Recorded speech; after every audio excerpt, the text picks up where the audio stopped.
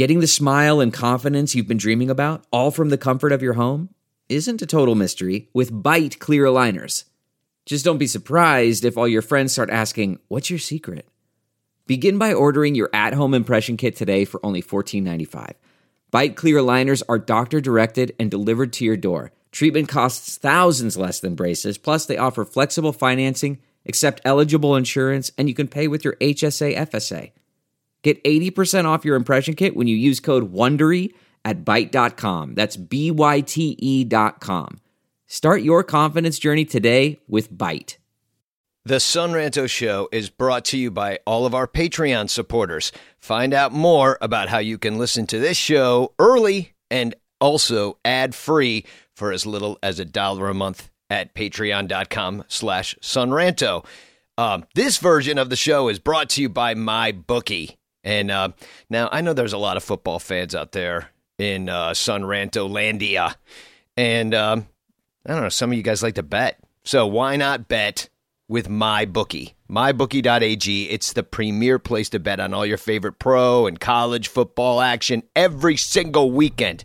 They have the most up-to-date lines and the most prop bets of any sports book on the planet.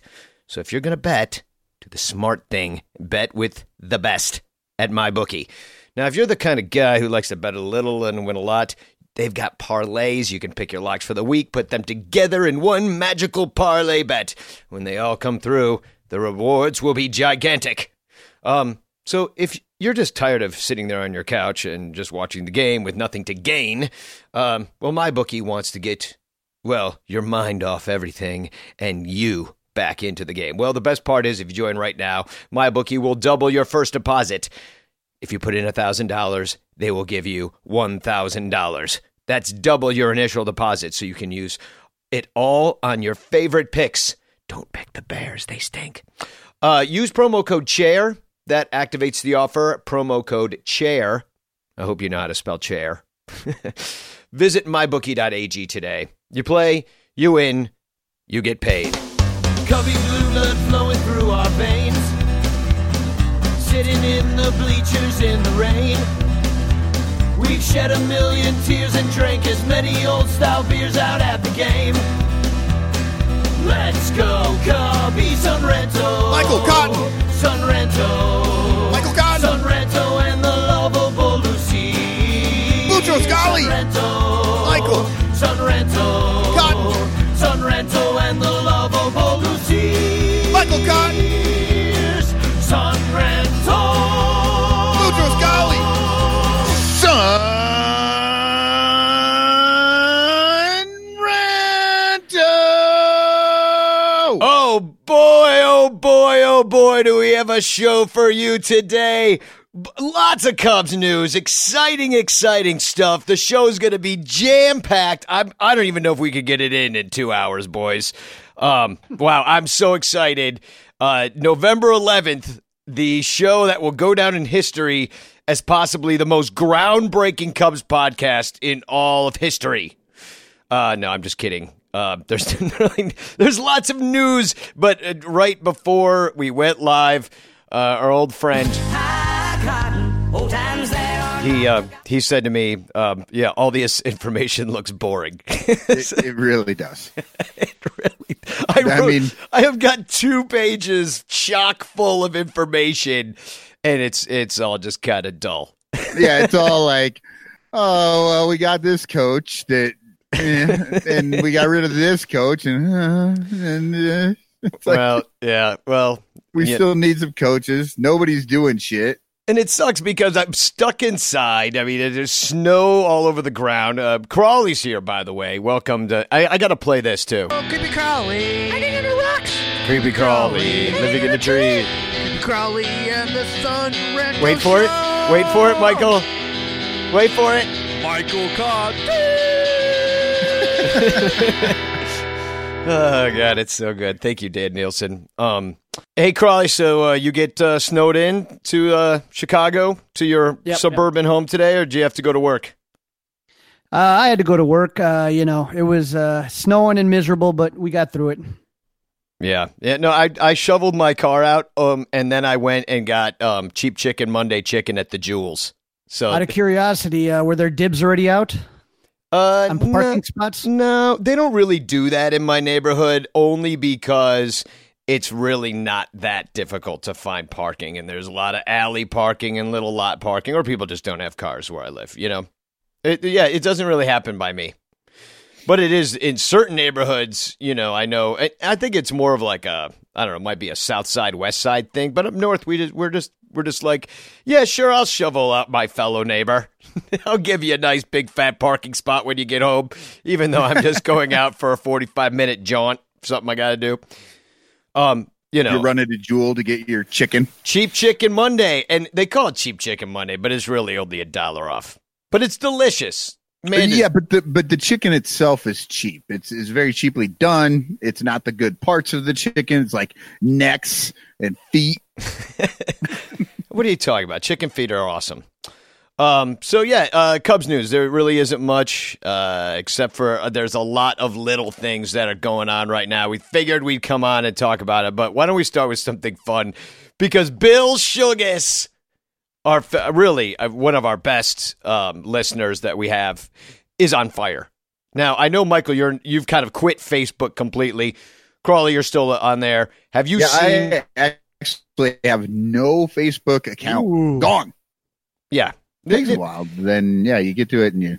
The only reason to have Facebook right now is to invite people to events and get in touch that way, and to watch Bill Sugas's Christmas videos. Have you seen any of these? You know what? I forced my wife, though, to ask to be a part of the Ranters just in case something came up that I wanted to, that I should know about.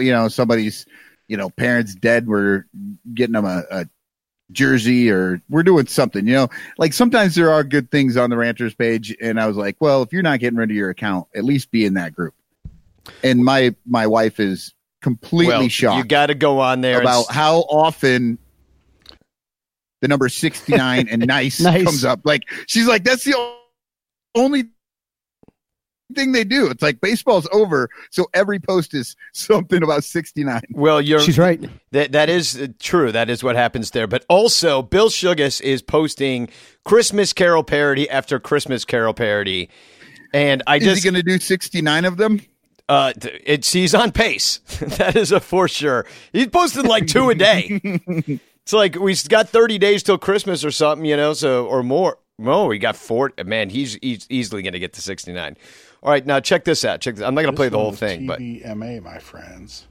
So if you're a little wimp, you should turn it off now.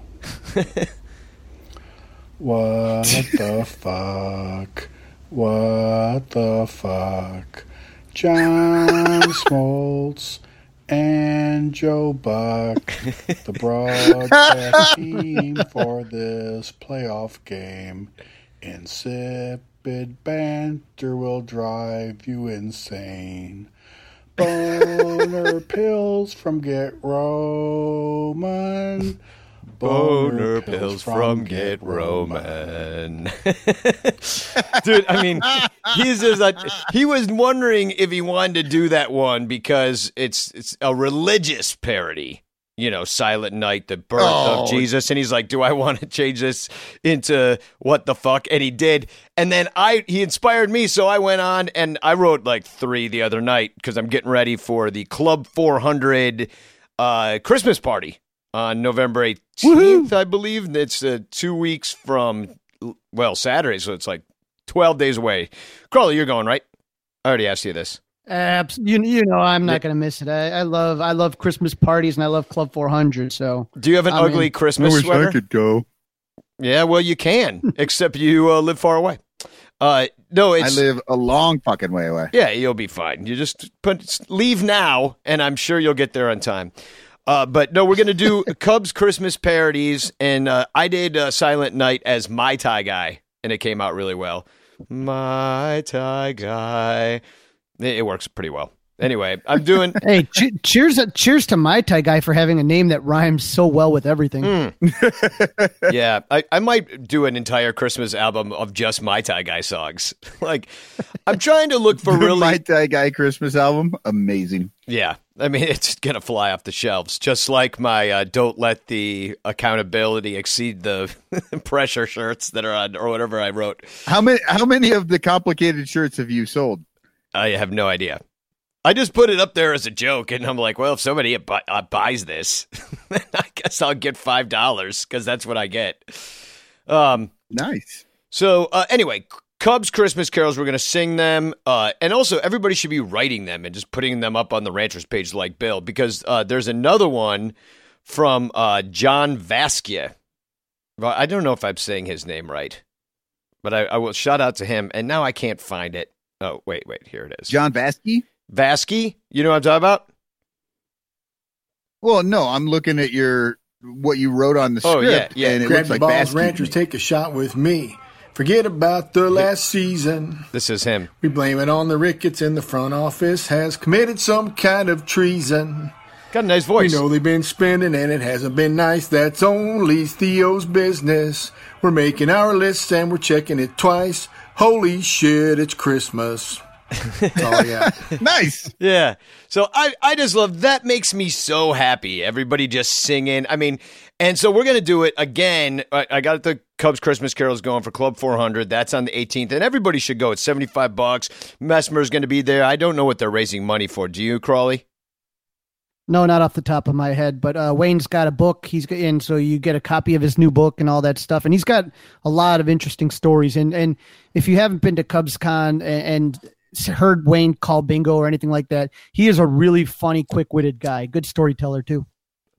Yeah, I saw him do the when they talked about the lights at Wrigley Field. The no lights at Wrigley. You know, there was a something at Cubby Bear, and he was great. I think he might have emceed it, kind of. I forget. He's great. I mean, he's great as an MC. My favorite story of last summer is still going to be at Club 400, right before he sang the national anthem. He yelled at I think I just told the story on the show recently, but he yelled at everybody for, don't kneel during the anthem. He shamed people that would kneel during the anthem. Then he made a "that's what she said" joke. And then he sang the anthem. And it was like pretty much the greatest thing I ever saw. I really enjoyed that. But yeah, he's a great guy. And we're going to sing those carols there. It's going to be a lot of fun. And then we're going to do it as a big group. We're going Cubs caroling around Wrigleyville. And Michael, this is the thing you should come to on December 20th. I would love to, but I'm going to be in town December 4th, and it's not the right time for that. Yeah. No, those are two different dates. Those are different dates. Right. Yeah. Because somebody, although he knew I was coming to town, scheduled for December 20th. Well, I can't do the 4th because it's Tech Week for me. Well, I've got a show going up. The 5th or 6th, I don't know. That's when the show opens. Yeah, I know. Yeah, we're planning on going to Friday night, or we want to go Friday night. We're not 100% sure on it though. Yeah, and those tickets are available, by the way, too. Trapdoor Theater show. It's a show called The White Plague. The White Plague. But anyway, it's about gentrification in New York. Yeah, it's in Brooklyn. No, it actually takes place. Well, we make it take place basically in some outer space land, but it really was written by a Czech guy right before World War II.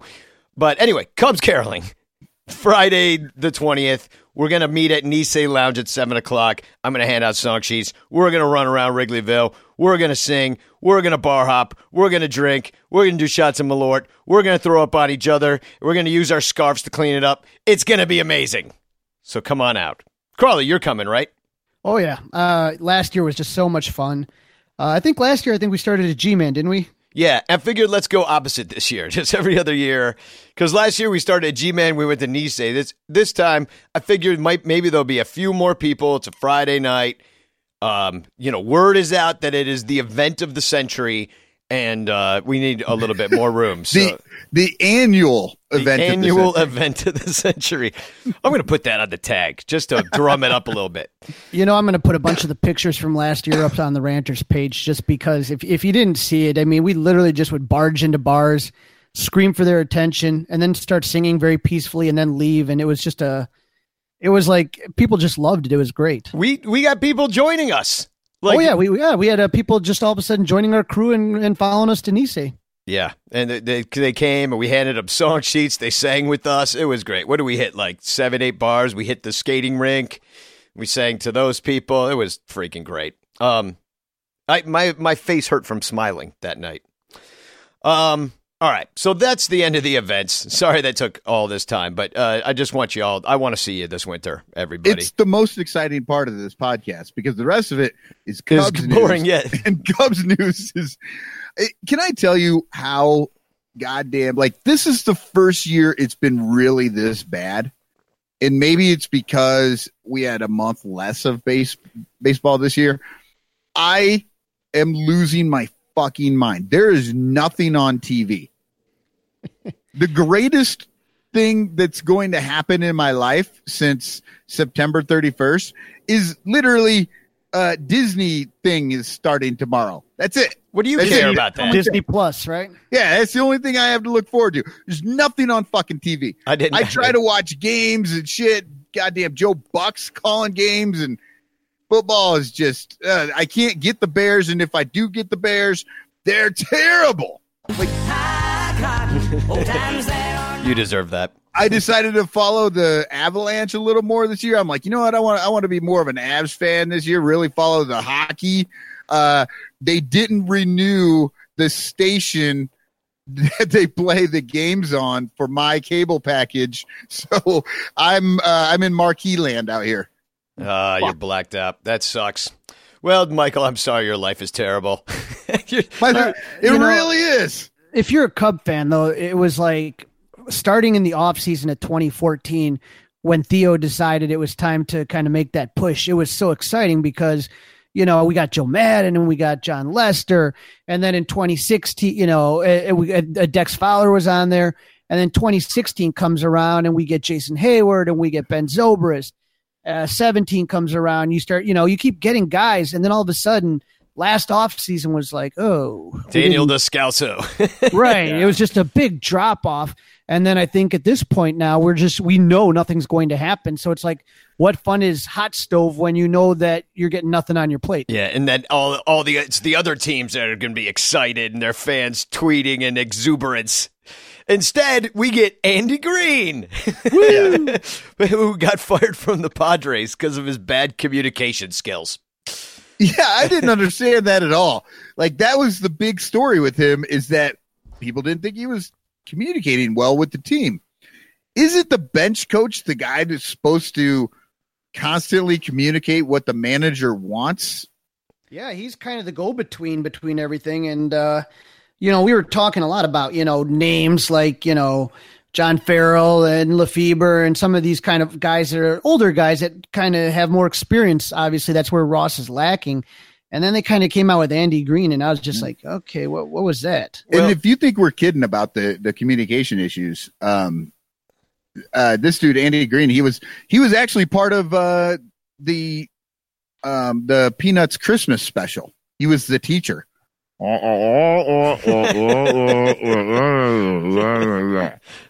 the? Oh my!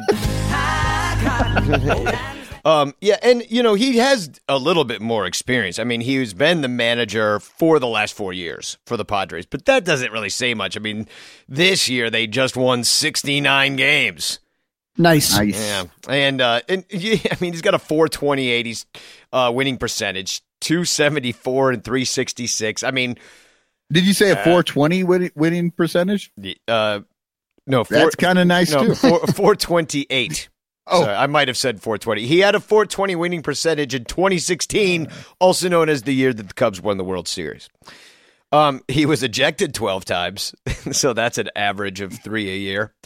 I don't know. You can't tell much about that, but I don't know. That's the guy. His middle name is Mulligan. So doesn't that mean do-over? He's Right. He's 42. It's do over and don't count the stroke.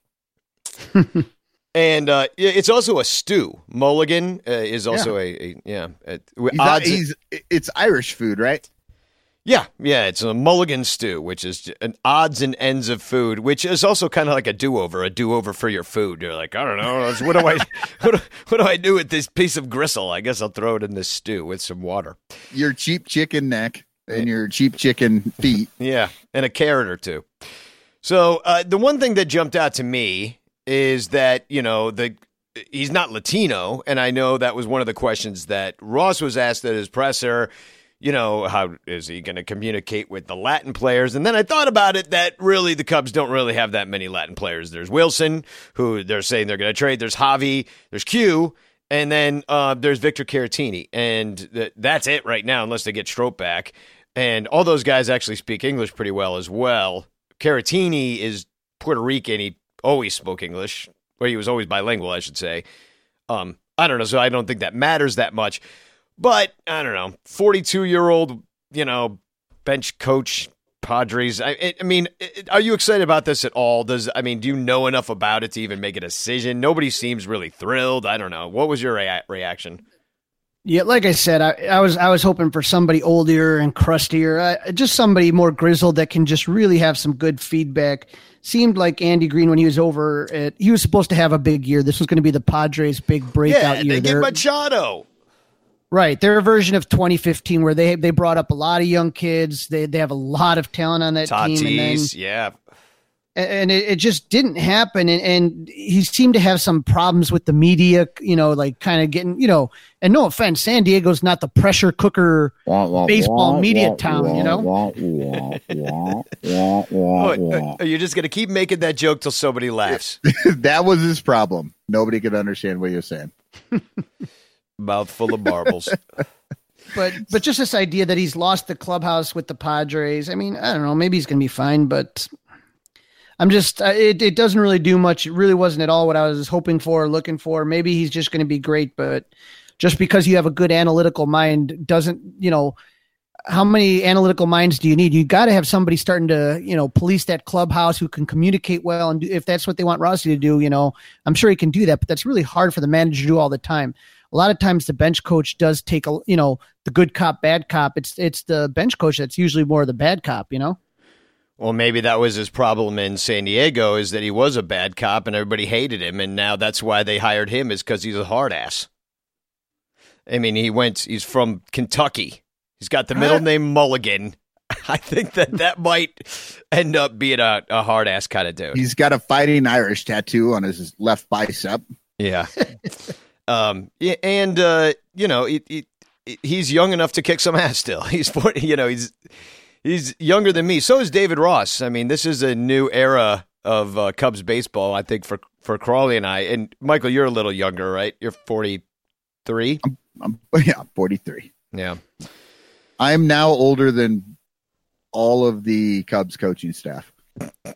Well, there somebody that stayed who maybe is older than you still is Will Venable. He's staying, and now they need a third base coach and a quality assurance coach because Chris Denorfia is out. What are we going to do without Dino? I don't even know what a quality assurance coach does.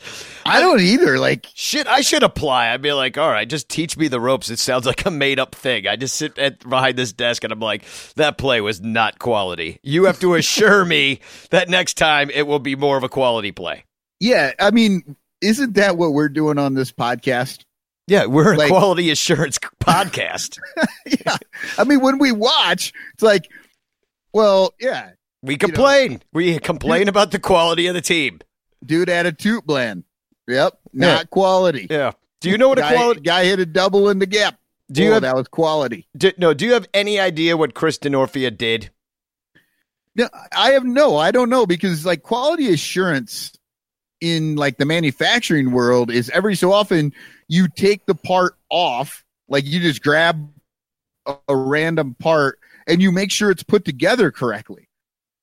I mean, I understand why he got fired, because this team is not put together correctly, but I don't know what say he had in that.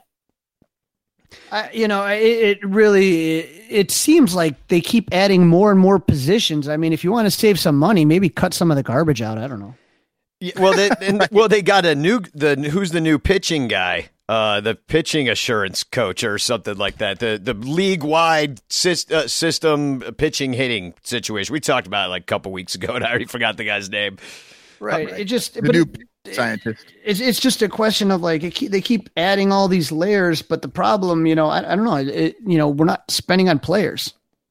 No, they're just getting these new, $150,000, $180,000, $200,000 a year guys who watch the game and tell you whether it was quality or not. Right.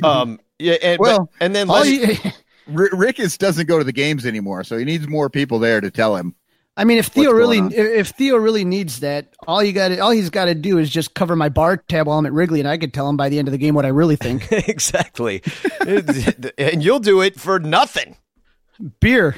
Yeah, exactly. But which is actually pretty much what I make. For you spend easily $30,000 a year there. I mean, Theo could really just join our Patreon and just get these podcasts. Yeah, just away. Listen to the podcast. So I'll with even commercials. I'll even edit it down for him to the parts that are really important that he has to know.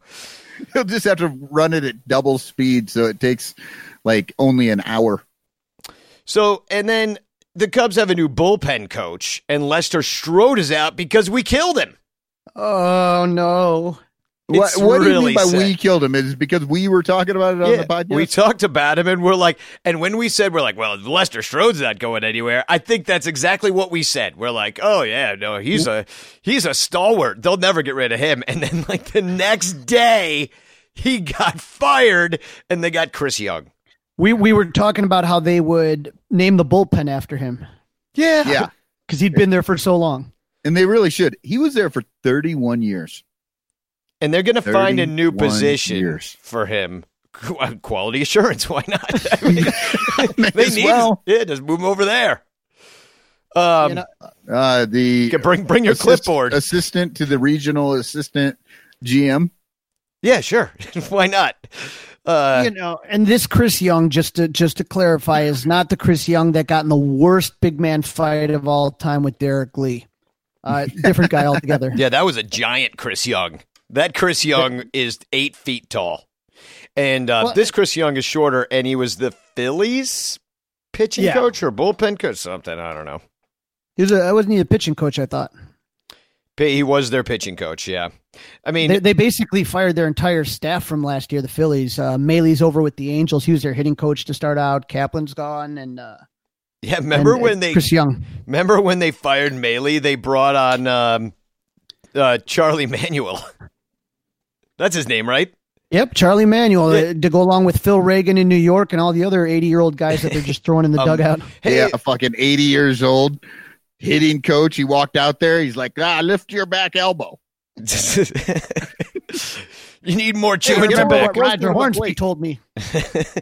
Well, my mom's still out there playing piano and organ and singing. She's 81. She's still doing it out at church. It's maybe a little bit different to do something incredibly physical like play baseball at 81, but you never know. Charlie Manuel's a big guy too, overweight, obese, if you will. Oh yeah, he's a Tommy Lasorda type. Oh yeah, just the kind of guy that, whenever they pan the camera in the dugout, he's kind of just like the stomach's rolling over the waist and he's scratching himself and they got to cut to something else. Those were like the last days of Piniella. God, I miss that. They'd have to catch him in the dugout picking his nose with his fupa hanging over his lap. Oh God, it really was bad. It fallen asleep. Well, see what else? So we need a third base coach. And we also found out that Scott Harris, who I didn't know worked for the Cubs, he went to be the Giants GM. So that's a big promotion for him. He was in the front office assistant to the assistant of quality insurance. He was. This is really a tough problem to have. I mean, I guess it's a good problem, but the Cubs have lost a lot of really smart guys. It's kind of like this brain drain. Everybody, when they look for openings, a lot of times they do grab former Cubs. So Scott Harris was a guy that a lot of people thought was going to do really, really great. So, it's one of those things that for some odd reason they keep taking all these guys, and the only one left every year is Randy Bush. Yeah. And somehow Creighton Kenny has worked there as long as Lester Strode. Right. And Creighton Kenny has disappeared. Remember 2 years ago, he was on he was a household name. People knew who the fuck Creighton Kenny was. I feel like I haven't heard his name thrown around in a long time. Yeah, the renovations are done is why, because he was all about that. But he hasn't been talking about the TV stuff too much. That's been more press releasey kind of things. When you hear some cable company in Iowa picks it up, what they're really missing now is Comcast. He puts that together, it's going to be great to, not have to worry about that. Yeah. They're going to release all the things on YouTube TV. There's only so many times I could watch the Sandberg game and freaking Ernie Banks' 500th home run, which they play all the time anyway, all over the place. I mean, I am a cynical dude, and I don't necessarily want to get into the whole TV thing right now. But, I really don't know that they're going to be able to produce a lot of quality content for that channel. That, I don't know. If they were smart, it would be great to, after the game or on off days or whatever, during the day when they're playing night games, to play to actually play maybe some of the minor league teams. Wouldn't it be cool if you could actually just flip on the TV at any point and there might be a South Bend game or a Des Moines game or Tennessee, and you could just watch some of the players that you don't have any Michael, idea about? They'll never do it because it's too good of an idea, and that's not what baseball's about. That's not how Rob Manfred likes to run things. Well, I know that the White Sox, obviously they haven't had a good product in a while, but they're kind of like the Cubs were in 2014 with a lot of young players in the minors. I know they were showing some of their games, like the Charlotte Knights games, on Comcast. So, I mean, Michael, brings up a good point is that, the only problem with that is, I'd still watch it, but for a lot of people, there's not really a lot down there to get too excited about just now. Well, I mean, we know that they're already filming those games.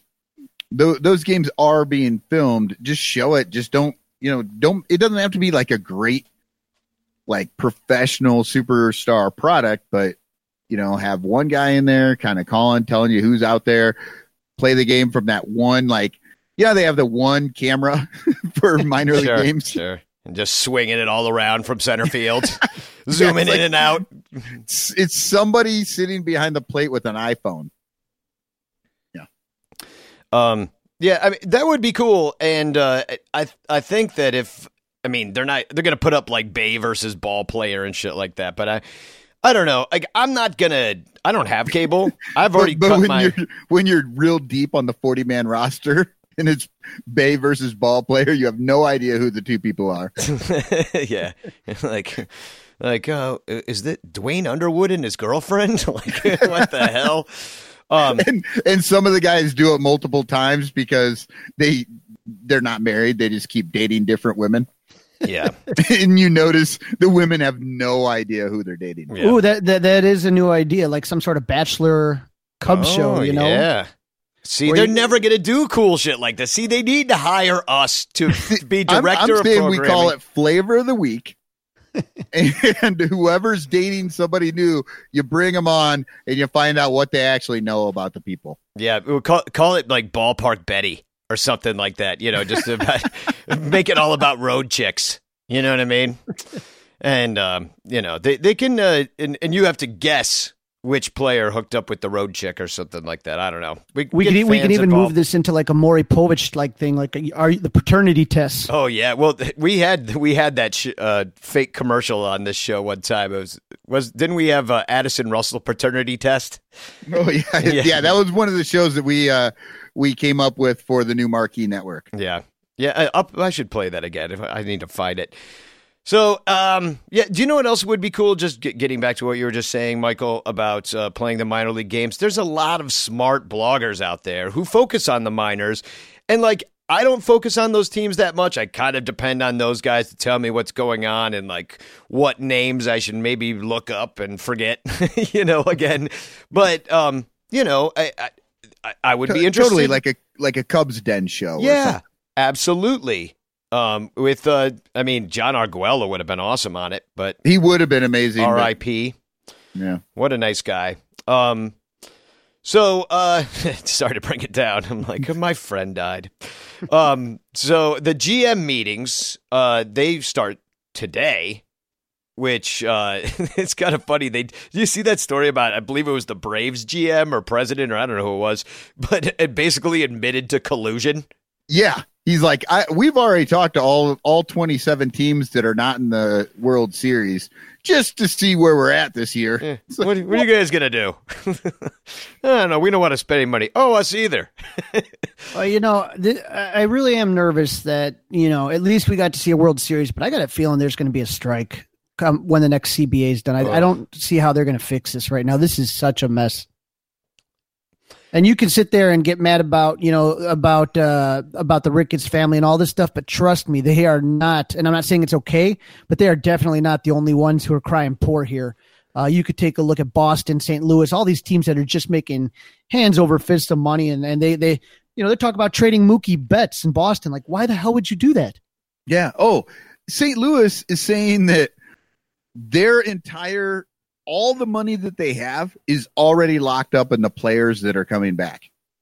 Like, they're done. Like, before anything even got started, they're like, we're at the top of our budget with all the guys we're bringing back. Well, that's what they did at the trade deadline last year. They didn't do shit. And then they made it to the NLCS, so maybe they are fine. You know what I mean? Yeah, I don't think they're fine. Well, that's what we thought before, and then they fucking went to the NLCS, so I don't know. Well, Right. But they got swept out of the NLCS with no real, next year they're going to pull this off. Right. You got a lot of guys there that are just getting older, and when you do that, you're kind of holding your breath. That do you expect Adam Wainwright to do it again?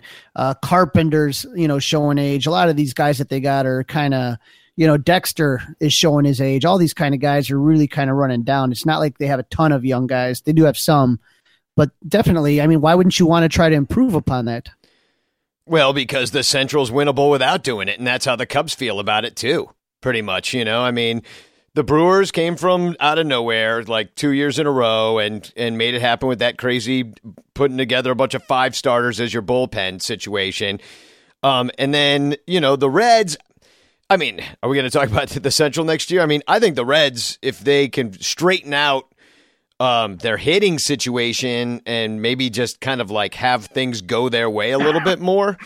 I think they're the team maybe to beat if their pitching remains the same. You know what I mean? They're the team on the rise. Didn't they lose some sort of crazy number of games by 1 run or 2 runs? Yeah, they had a really weird season where they were way better than their actual record was. As Cub fans, we know that because they kick the crap out of us. Everyone's been waiting. They're about ready to take off. I don't know if it's going to be this year because I thought that last year and the year before, but I don't know. They're making a lot of smart moves, and I think it's just a matter of time, and we'll see what happens. But the Reds could be a dangerous team. They're in a lot better shape than the Pirates. Well, and the Pirates are obviously just going down. They could be relegated by the end of next year. They're just really going down the crapper right now. They traded all their good players. Then they brought back what's his name? Marte. Yeah, they brought back Marte. And but why? That poor guy. Now he's stuck in Pittsburgh another year on a terrible team. But so they're going the one way, but everybody else is going to just tread water. The Reds have money to spend, so who knows what they're going to do with it, but they could probably go out there and change their team. The Brewers have money to spend. The Cardinals are, they feel like they're going to stay put, and so do the Cubs, frankly, unless they, trade from the core like everybody's saying they're going to do. And the Wilson Contreras rumors are going crazy right now as he's the guy. And, I've read a lot. I talked to Sarah Sanchez a lot about this, and she is the biggest Wilson Contreras fan on the planet Earth. So hey, I think we're all big Wilson Contreras fans, but, she is, she does not understand. And I see her point because Wilson is not going to free up a lot of payroll. Obviously, he's a commodity, that you can maybe get a lot for him, but without the absence of a haul, like a totally ridiculous haul from another team, I do not see how Wilson Contreras not being on this team and Victor Caratini, although having a nice year, almost a breakout year last year, how that improves the Cubs next year at all. And unless it's an absolute haul, then maybe 2021 we're talking about now, right? Right. And that seems to be the problem with who the Cubs have to trade. The people that they have that they can trade require a lot back, a ton. Like, I mean, KB, Javi, Wilson, like these guys are not guys that you can just give up for nothing. Even Schwarber, Schwarber is, all these guys are like low payroll guys with super high upsides. And if you're not going to get anything for them, it's really hard to pull the trigger. Well, we had this conversation, and when it was brought up, who from the core you want to trade, I've always been the one saying, if you're going to trade one of the core, for me, Wilson is the most expendable. He is, he can hit. I'm not going to take that away from him. There's something, it's funny, whenever, I've gone to Club 400 and listened to Miggy speak, a lot of times he talks about how Wilson's one of the best catchers. He's just got to get it together mentally. And I think there's something about, the way that he calls the game, as far as his framing. Everyone brings up his arm, but he also has a lot of errors behind the plate. You take a look at the amount of base running mistakes he makes. He's fine. I just with the pitching staff that we currently have, I just would like somebody that has just a little bit more defensive skills as far as blocking the ball, as far as framing, stealing pitches. That's been one of my big talking points for the last couple of years, is that the Cubs, as far as framing pitches, they're just near the bottom of the league all the time. And everyone keeps saying, oh, well, Wilson figured it out now. Wilson's brother helped him out. Wilson this, Wilson that. I just don't think it's something that you can be taught. And so if you don't have a bunch of flame-throwing guys, which we don't, you got to catch those corners. You got to get those close calls, and he doesn't. So more of a finesse catcher. And I don't really know that Victor Caratini, he improves it maybe slightly, by the framing metrics that we're talking about, but not so markedly that it makes that big of a difference. Like he's not like David Ross back there. You know what I mean? You got to go outside the organization. Victor Caratini, I think, is great in the backup role. Really good backup catcher. He's not an everyday player. That's not going to happen. I actually think he is an everyday player. I think he could be, for some team out there, he could definitely be an everyday catcher and do really well. Unfortunately, he's never been in that role, and nobody's going to project him to that. You know what I mean? Like he could go, especially to a bad team, he could go to a bad team and just be the number one guy all day. Like catch 130, 140 games or something like that, Yeah. Yeah. He could totally be the answer for somebody out there. But there's the perception that he's not, because Wilson Contreras, who was not a catcher, jumped over him, Well, and that's the other thing, and I don't know, we haven't seen it ever, but Bleacher Tony, who I hang out with all the time, he says what you do is you trade Bryant, you move that money, because it's a hell of a lot more money, triple the money of Wilson Contreras, and you move Wilson to third base, which I guess was his original position. Oh. Was he a third baseman? Yeah, he was an infielder, third baseman. He did kind of everything. He's kind of, athletically, he's very gifted, but I think that's probably a lot of balls hit over to third, you know what I mean? Like that you're going to take maybe a step back. His arm, once he if he can throw, obviously he can sure gun it over there and accurately often. I don't know. It's a weird idea, but I don't. It is a weird idea because in that movement, you actually get your offense drops off a lot I mean, unless, just not being behind the plate all the time makes it so that he can focus a little, and actually, maybe feels a little better and hits better more often. But, you're not going to get the same, offense that KB gives you. Guys, I really think that if KB does end up leaving the Cubs, I think a lot of people take him for granted in what he does.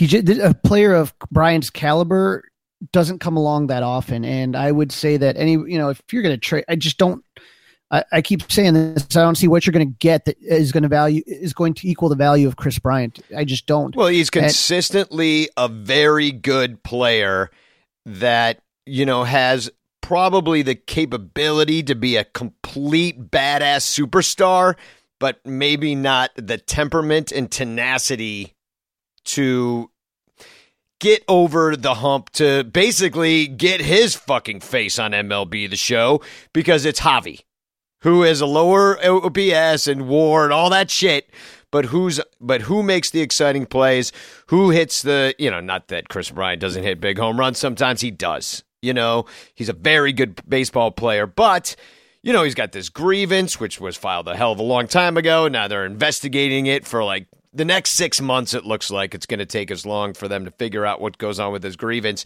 as it did to find out that Addison Russell beats up girlfriends or wives.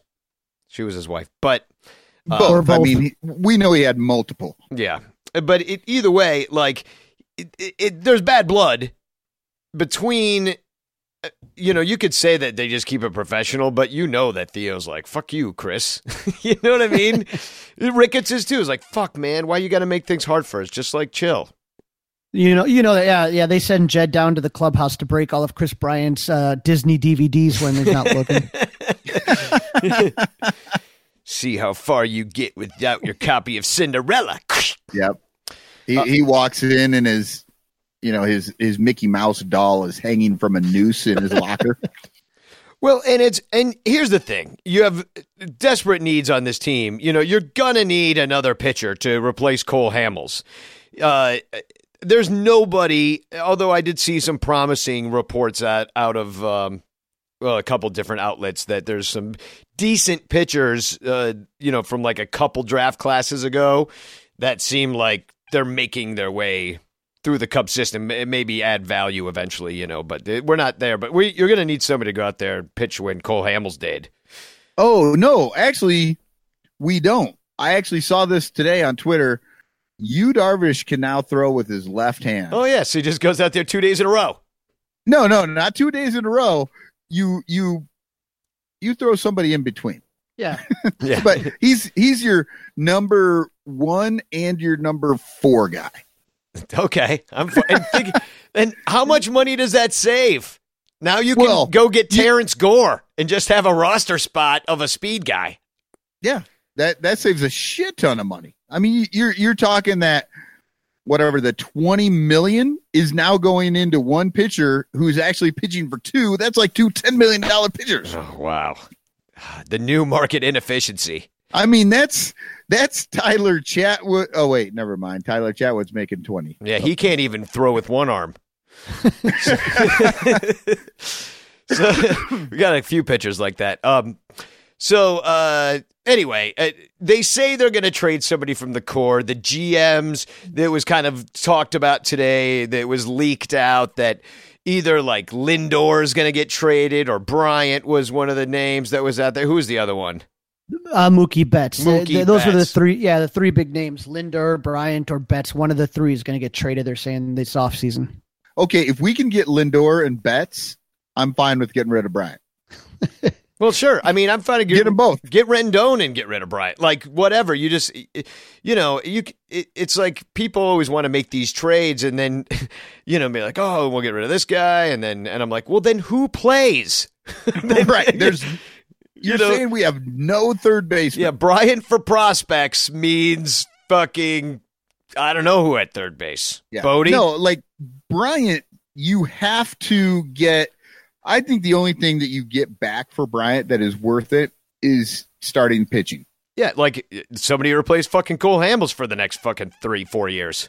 Yeah. I mean, That's the only thing that makes sense with Bryant in this. And I'm not like a huge Bryant fan. I think Bryant is a great player, but I also see the writing on the wall.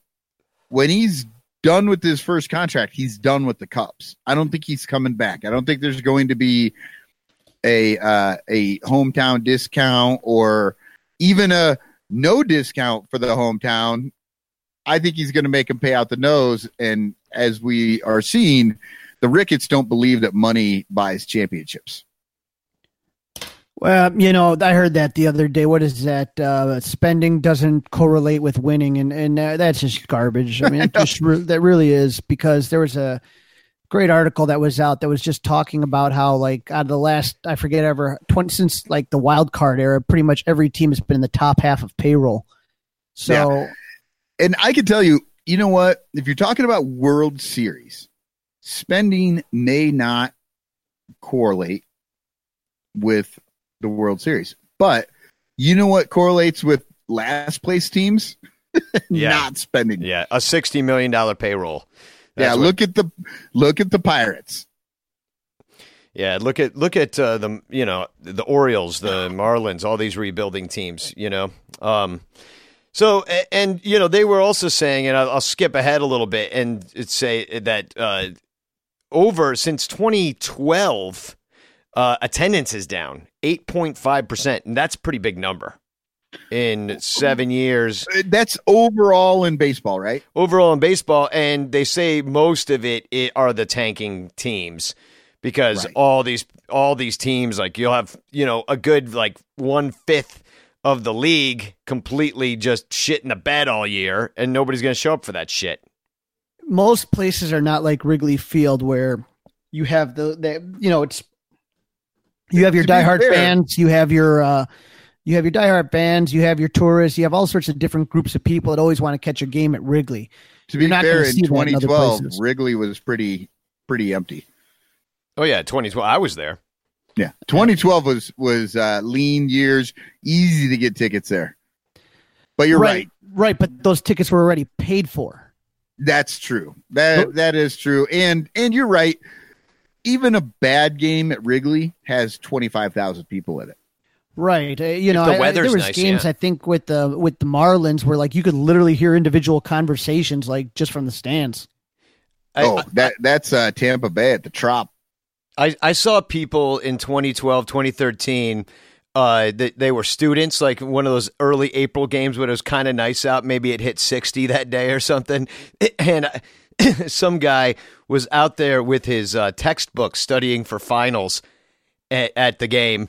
And I think the game was probably quieter and more relaxing than his dorm room. So he just came over there to get a little work done. So yeah, no, but there's a lot of tanking teams, and so that and I don't think the Cubs are tanking; they're going to stay competitive. But I think they're just like last year. The Central's going to look to play itself to even again and just see how it shakes out, and that's not good enough for the fans of Chicago. So they're saying they're going to trade a core player and shake things up and get back there. But and they are also not going to spend any money, but neither is anybody else. So.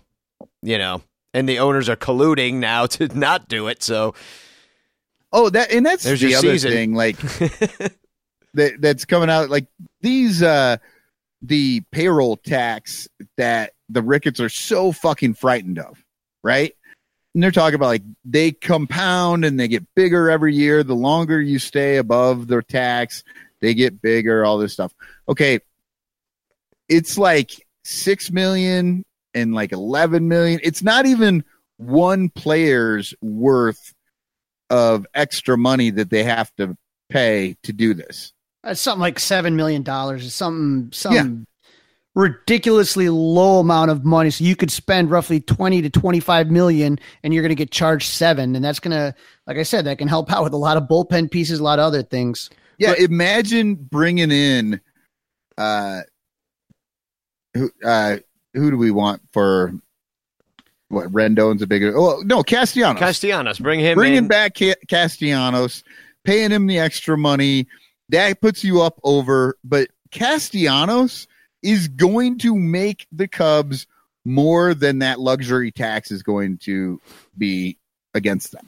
Well, and then you've spent. I mean, they are going to spend maybe $30 million, and they're going to pay the luxury tax. They're going to do that. Maybe they move some contract.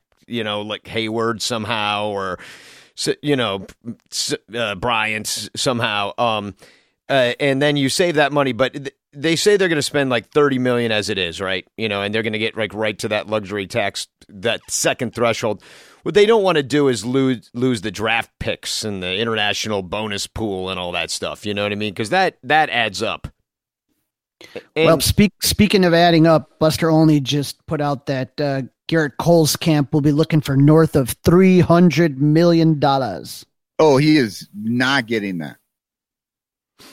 There's no way, because to make $300 million work, you're talking about a 10-year deal, right? Yeah, 8 at the minimum. And Garrett Cole is how old? He's 29. Let's take a look here. He's still young, but we're talking about getting to 39, 37, 39 years old. Yep, he's 29 years old right now. I mean, next year he's 30, 10-year deal. He's a 40-year-old making $30 million. Yeah, you don't want to take that kind of risk. I mean, that's a long ass contract. And if you look at what happened with like the Arrieta contract going for less years, and he was a little older. Even Darvish, those were the two big arms that year, although not quite the level of a Garrett Cole. Right now, they aren't going to do it. That doesn't mean somebody shouldn't, because they have the money. All these assholes have the money. What was Crawley? You put out that great link to that story, talking about how the Ricketts have fucking plenty of money. They're just being dicks, and all the baseball owners have plenty of money. They're just all being dicks. Like I said, this is going to end up coming to a strike, and those of us that lived through that '94 strike, which is one of the most, didn't affect the Cubs that bad because they were shitty in '94. But all the interesting storylines, all the good teams. I honestly thought the White Sox were going to win all that year, but it's just going to kill baseball if they do this again. Yeah. Well, they're already kind of killing it because Rob Manfred hates it, so he wants it dead. He wants it drowned in a bathtub. I do not understand how Rob Manfred still has a job. How can the owners not look at this fucker and see that he is ruining everything? Like, it's all extortion. He's got something on somebody. No. It's the same as what's the guy from the NFL, the same commissioner. I forget what he makes. He makes a ridiculous sum of Goodell. Yeah, Goodell makes like $30 million a year. He doesn't do shit, but he lets the owners do what they want. Yeah, and then they pay the salary. Yeah. Well, but Manfred's not just doing nothing. Manfred's doing weird shit. He's changing the baseballs. He's talking about getting rid of the shift. Well, he's doing a bunch of weird stuff. He was talking about automated strike zone, so that might be coming. I saw that floated. They're going to use it in the minors next year. Yeah. No, it just that's doesn't. a good thing, by the way. I think doesn't really make sense. I don't know. They haven't figured out the strike zone stuff yet. The electronic strike zone. So. Well, they tested it out in the Mid-Atlantic League, and then I think it's going to go in a lot more places as it makes its way. It's not going to be in the majors, I don't think, in the next 2 years. But as it kind of makes its way up, they're going to have to invest more money into the technology to make it work. Well, yeah, they're going to need to invest a bunch more money, and the players union is going to have that as part of their shit that they don't want. Maybe some of them do want it. Nah, maybe. I don't think so, though. I don't know. I actually, I don't know. I'm split on my ideas about the electronic strike zone, because on the one hand, it would be better for offense because they would know what a strike is all the time and they would be able to hit it, right? And the pitchers would just have to learn to make their pitches even nastier in order to fool the batter. Well, yeah, I mean, they're still going to have to throw a pitch that looks like a strike that ends up a ball and then have them flail at it and miss. They're still going to have to do that or make weak contacts. What's good ball's going to be here. A lot of the games that are really bad, these low scoring games, the reason they're low scoring right now is because the batters just don't know what a strike zone is. And the pitchers don't either. Like, nobody has a fucking clue. And so everybody's just guessing up there, and it makes it worse. I think the offense kicks up more when you have an electronic strike zone because it does have to be the same every time. Now, consistent. Right, consistent. The reason that I'm a little bit kind of on the fence about it is I really liked, like how Greg Maddux used to work games where by the fifth inning, he was getting a pitch that he was not getting in the first inning. And that's a skill and an artistry that is amazing to see. Not that a lot of pitchers have that anymore because it's just like, can you throw 100? That's all we want. So maybe it doesn't matter because it's such a small number of pitchers anymore. Like Kerry Wood's 20 strikeout game. Like, at the end of that game, he's getting called strike threes on balls like half a foot outside the zone. I'm like, well, that's a gift one there. He's getting Little League umpire zone calls. Pardon the interruption. Our Patreon subscribers don't get interrupted with Blue Chew ads. That's right. It's time for a boner pill ad. So, guys, do you remember the days when you were always ready to go? I mean, I kind of remember. It was a long time ago. But now you can increase your performance and get extra confidence in bed. So listen up, BlueChew.com. That's blue like the color blue. BLUE Chew brings you the first chewable with the same FDA-approved active ingredients as Viagra and Cialis, so you know that they work. You can take them anytime, day or night, full or empty stomach, and since they're chewable, they work twice as fast as a pill. So you can be ready whenever an opportunity arises. So, I think that, in your relationship, sometimes you need a little extra help. Blue Chew can probably help you out with that, if you know what I mean. Because, it's a little awkward thing to talk about, but, sometimes as you get older, life gets a little stressful. Maybe you need a little help. So if you could use that benefit from extra function and more confidence where it counts, Blue Chew is the fast and easy way to enhance your performance. So I know that you might talk a good game, but Blue Chew helps you follow through. You know what I mean? So Blue Chew, it's prescribed online and shipped straight to your door in a discreet package. So no in-person doctor's visit, no waiting in the pharmacy, and best of all, no more awkwardness. They're made in the USA, and since Blue Chew prepares and ships direct, they're cheaper than a pharmacy. So right now, we've got a special deal for Sun Ranto listeners. Visit BlueChew.com and get your first shipment free when you use our special promo code ARMCHAIR. Just pay $5 shipping. Again, that's BLUEChew.com, promo code ARMCHAIR. Don't do the extra CHs, just ARMCHAIR. That's how you try it free. A Blue Chew is the better, cheaper, faster choice, and we thank them for sponsoring the Sun Ranto Show. Back to the show. What do you think, Crawley? You like the electronic situation? I'm a big fan of the electronic strike zone. It's just the umpiring's it's really tough, and I think that framing, also just to me takes away from the game. There's an art to that too. I just want the balls to be consistently called. Some of the strikes that we saw in this postseason were just absolutely awful. See, but that's a completely different problem. And we've talked about on this show Old, a million fat, times. blind That umpires. problem is actually not the electronic strike zone. It's the MLB umpires union that is way too strong and keeping these old fucking dudes in there.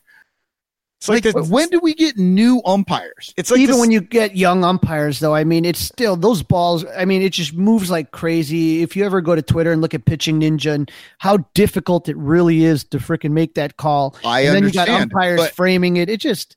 But the umpires who we know who they are they the young guys?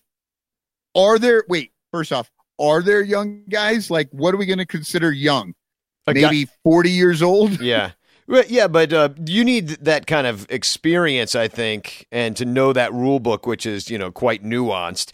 That takes a lot of training. Like, I know Joe West is known to be like a damned encyclopedia of the thing. But right, but he got his start. He was 20 fucking years old. Yeah. Because he's been out there for 40 years. It's 14 chins ago. It's kind of like a tree when you cut it and you see the rings. Yeah. So I'm all for Count the chins. I just want another young Joe West to come up. You know, there's got to be guys out there struggling, busting their fucking ass who are really good, but they're stuck in the minor leagues because they can't break through to the major leagues because guys like Joe West, who are 75 years old, are still out there, you know, rolling around, getting hit by baseballs, fucking, you know, losing a chicken in their fucking chin roll. I think Angel Hernandez is a younger guy. The AR-15, the one that was going to shoot everybody up, he's a younger guy. Yeah. They got him. I'm just tired of this. It's just you have the technology, use it, make the calls, and then, like you said, you get more offense, which is what Manfred supposedly wants. He was born in 1961, Angel Hernandez. That's your young guy. Okay, boomer. Boomer. Fucking old ass. I'm just saying. That's for you, Bill Shuggis. I'm done with these guys. I really it doesn't interest me anymore when you're watching a game and you're seeing some of this stuff, and it just absolutely, to me, it just takes away from the game when you're sitting there and these calls are just all over the place. I'm ready for some change, and I think it'll improve the game. Back when talking about boomers, tennis used to be really popular when McEnroe and Connor, all these things. They eventually got the line calls where they were making them right, where you can use the electronics and do that. There's no reason that baseball, multi-billion-dollar industry, cannot sit there and get an electronic strike zone and just make it fair. And an electronic foul line. Let's get the fairs and fouls right and all that shit. Let's just, the outs and safes are challengeable, but I've often thought that you should put sensors in those running gloves. And, if you're touched in your uniform, you could have sensors in your uniform and in the ball. And, you could just go completely electronic so you knew like a video game whether you were out or safe. Well, I would really like them to get rid of fucking slowing the speed down. And just get to a point where if it's egregious, then it's an overturn, right? But you need to be able to see it at the speed of the game, because sometimes these guys are calling things like, Crawley said that, like, it's so hard to call them sometimes. Yeah, if it's egregious, it's one thing. But if it's that, what I hate is when the foot just comes up like a millimeter and you have to fucking lock it down on that one frame to see it. Oh, they're freeze framing the cleat to see if the cleat is still touching the base. Yeah, that kind of shit needs to go away, and it needs to be obvious at full speed of the game. You can zoom on it. You can look at the 150 different camera angles, but it needs to all be at the speed of the game.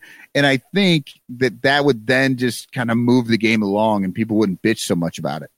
People bitch about instant replay also in football. And I heard an interesting interview one time from the former, I want to say he's a Falcons coach, Brian Billick. And he said he was on the committee to approve the instant replay. But the whole thing is, like you were talking about, Michael, is that it was supposed to fix egregious, awful calls. And so what he says is if you can't tell in 30 seconds what it is, then the call on the field stands, move on. Yeah. Well, and the other thing is we always hear that if there's not conclusive evidence, then it shouldn't be overturned. And how many times do we see non-conclusive evidence overturned? In fact, I feel like it's overturned more often when it's non-conclusive. Yeah, the tip of his glove grazed the button of his jersey, and so he's technically out, even though the call was safe. Yeah, I mean, you see that stuff all the time because they're like, oh, his jersey moved a little bit, so obviously that's his glove touching it, that kind of crap. I do agree, because it does take forever. There was one play in the World Series that, man, didn't they hold it up for like... Was that the one? Was it Trey Turner running down the line? Yeah, the Trey Turner, and then they called him out on interference, and then he hit a home run. Then, and what was fucking crazy about that is that when they went to the headset, that was a non-reviewable call.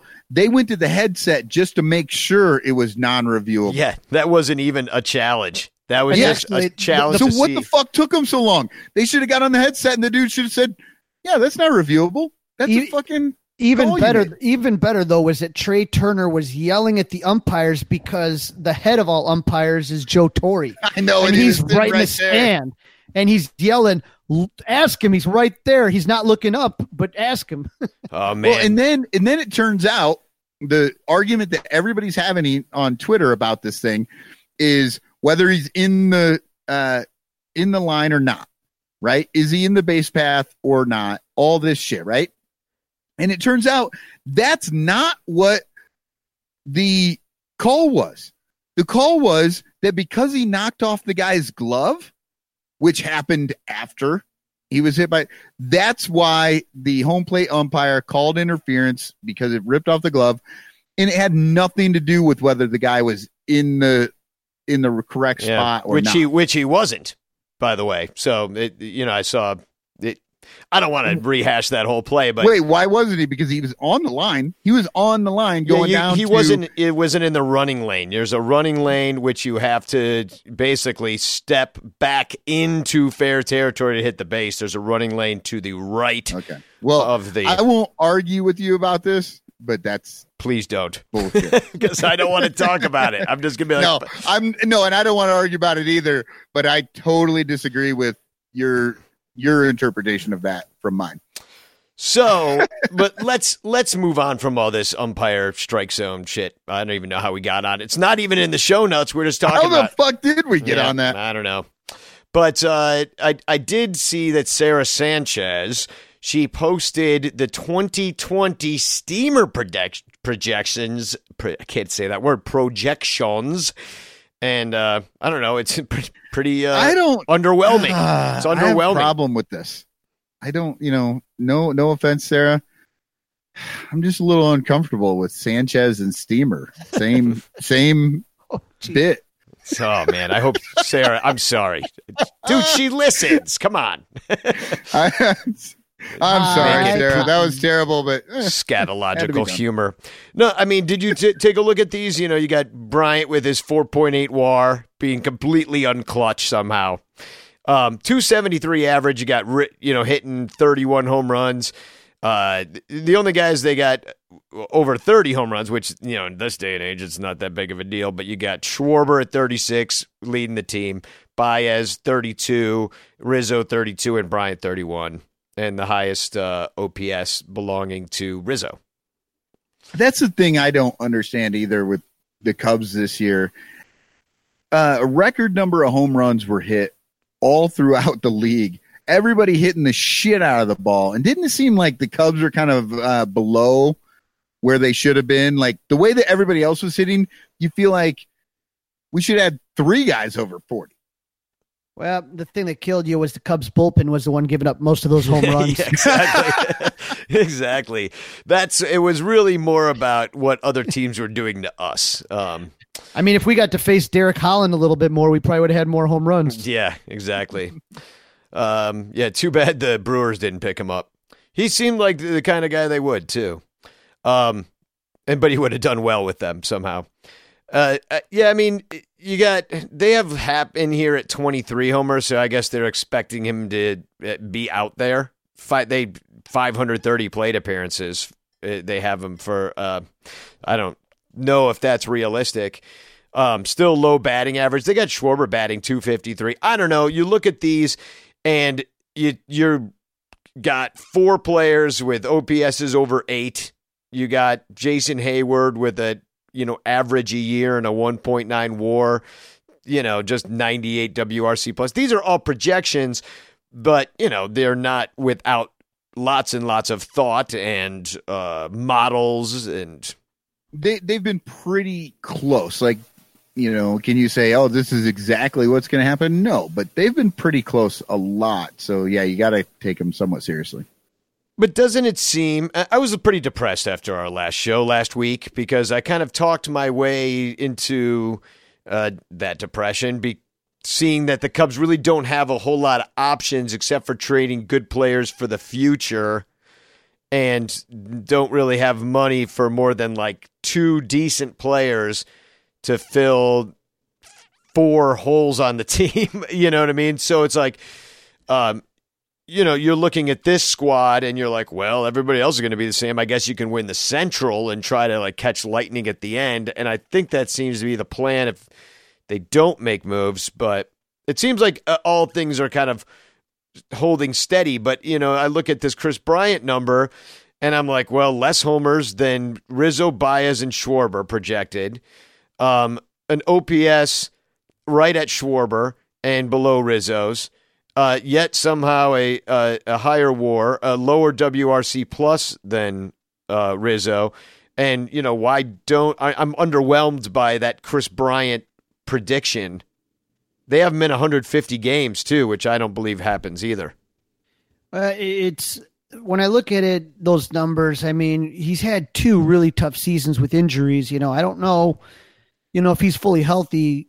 How, are they reflecting the fact that he's been injured the last couple of years in those numbers or what? There's a lot that goes into it, and I'm not saying they're not accurate. I'm just saying that take it for a grain of salt with that. You're making a lot of predictions and there's a lot that goes into a season, and whether they pan out or not is a different thing.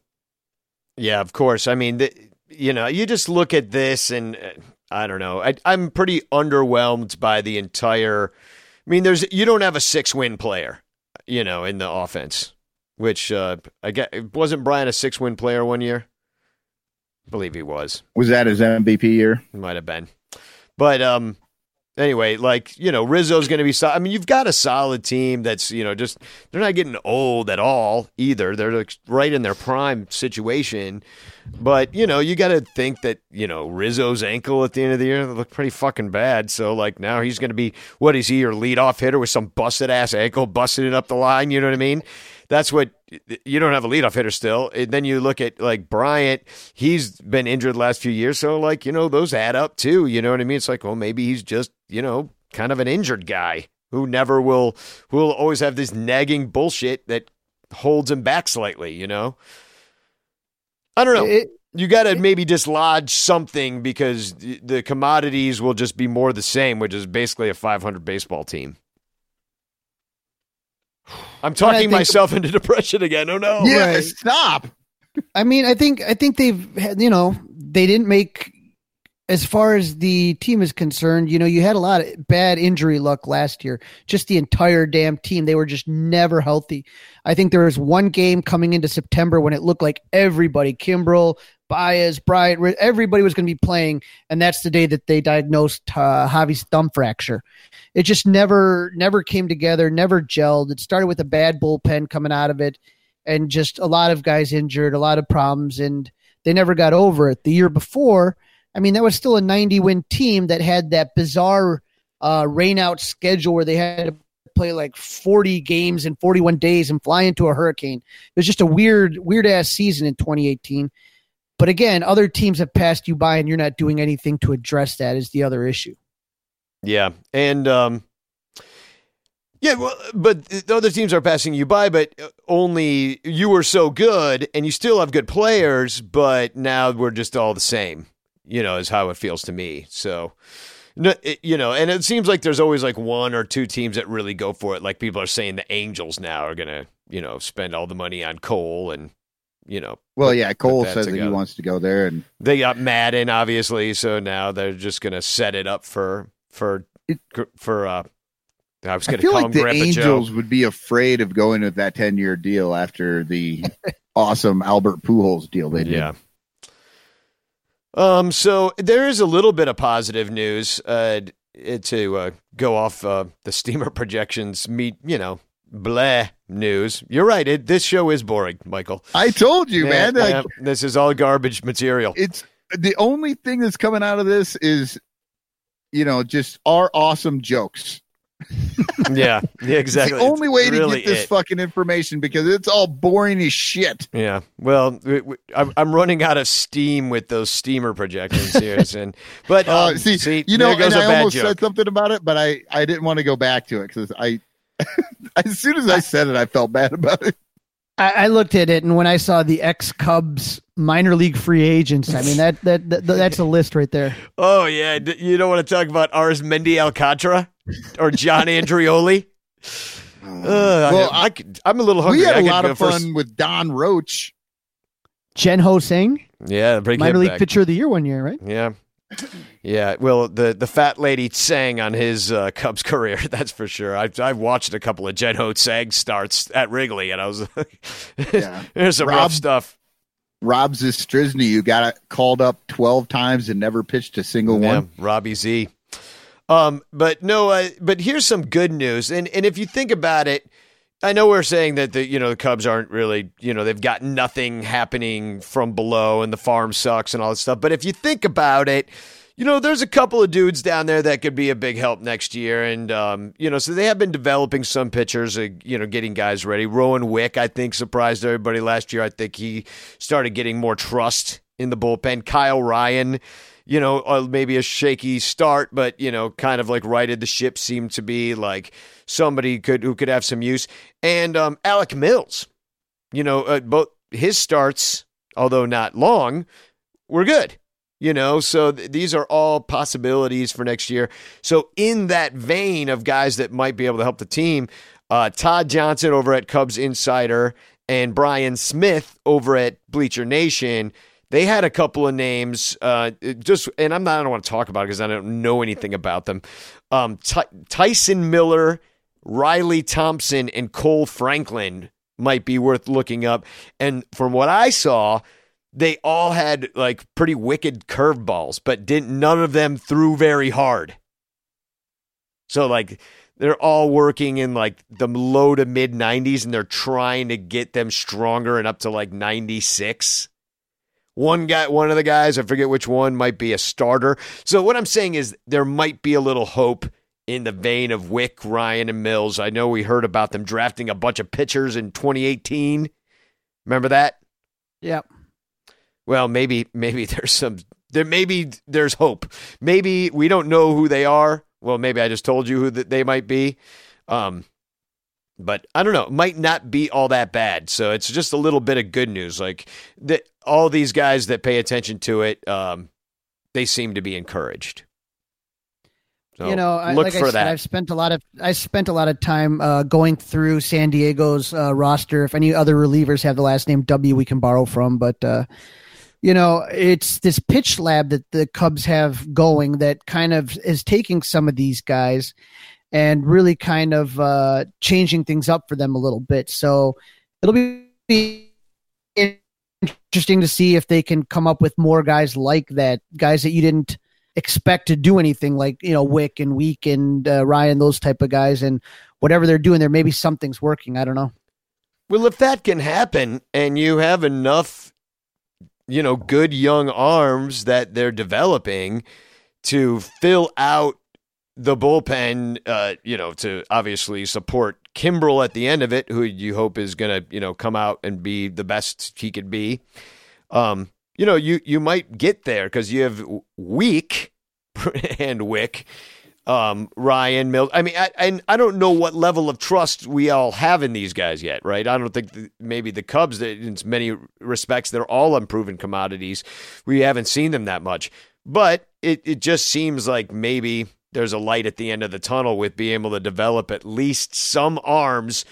And, then you got the starters like obviously Marquez, and we saw Alzolay last year, who's had trouble staying healthy. But, I'm slightly optimistic, cautiously optimistic to say that it might be okay, guys. Well, what I'm going to say is that in my cautious optimism, they should all be good and ready to go 2022. Right after everybody is left in free agency. And there's a strike. Well, and there's a strike. I was trying to be positive. Yes.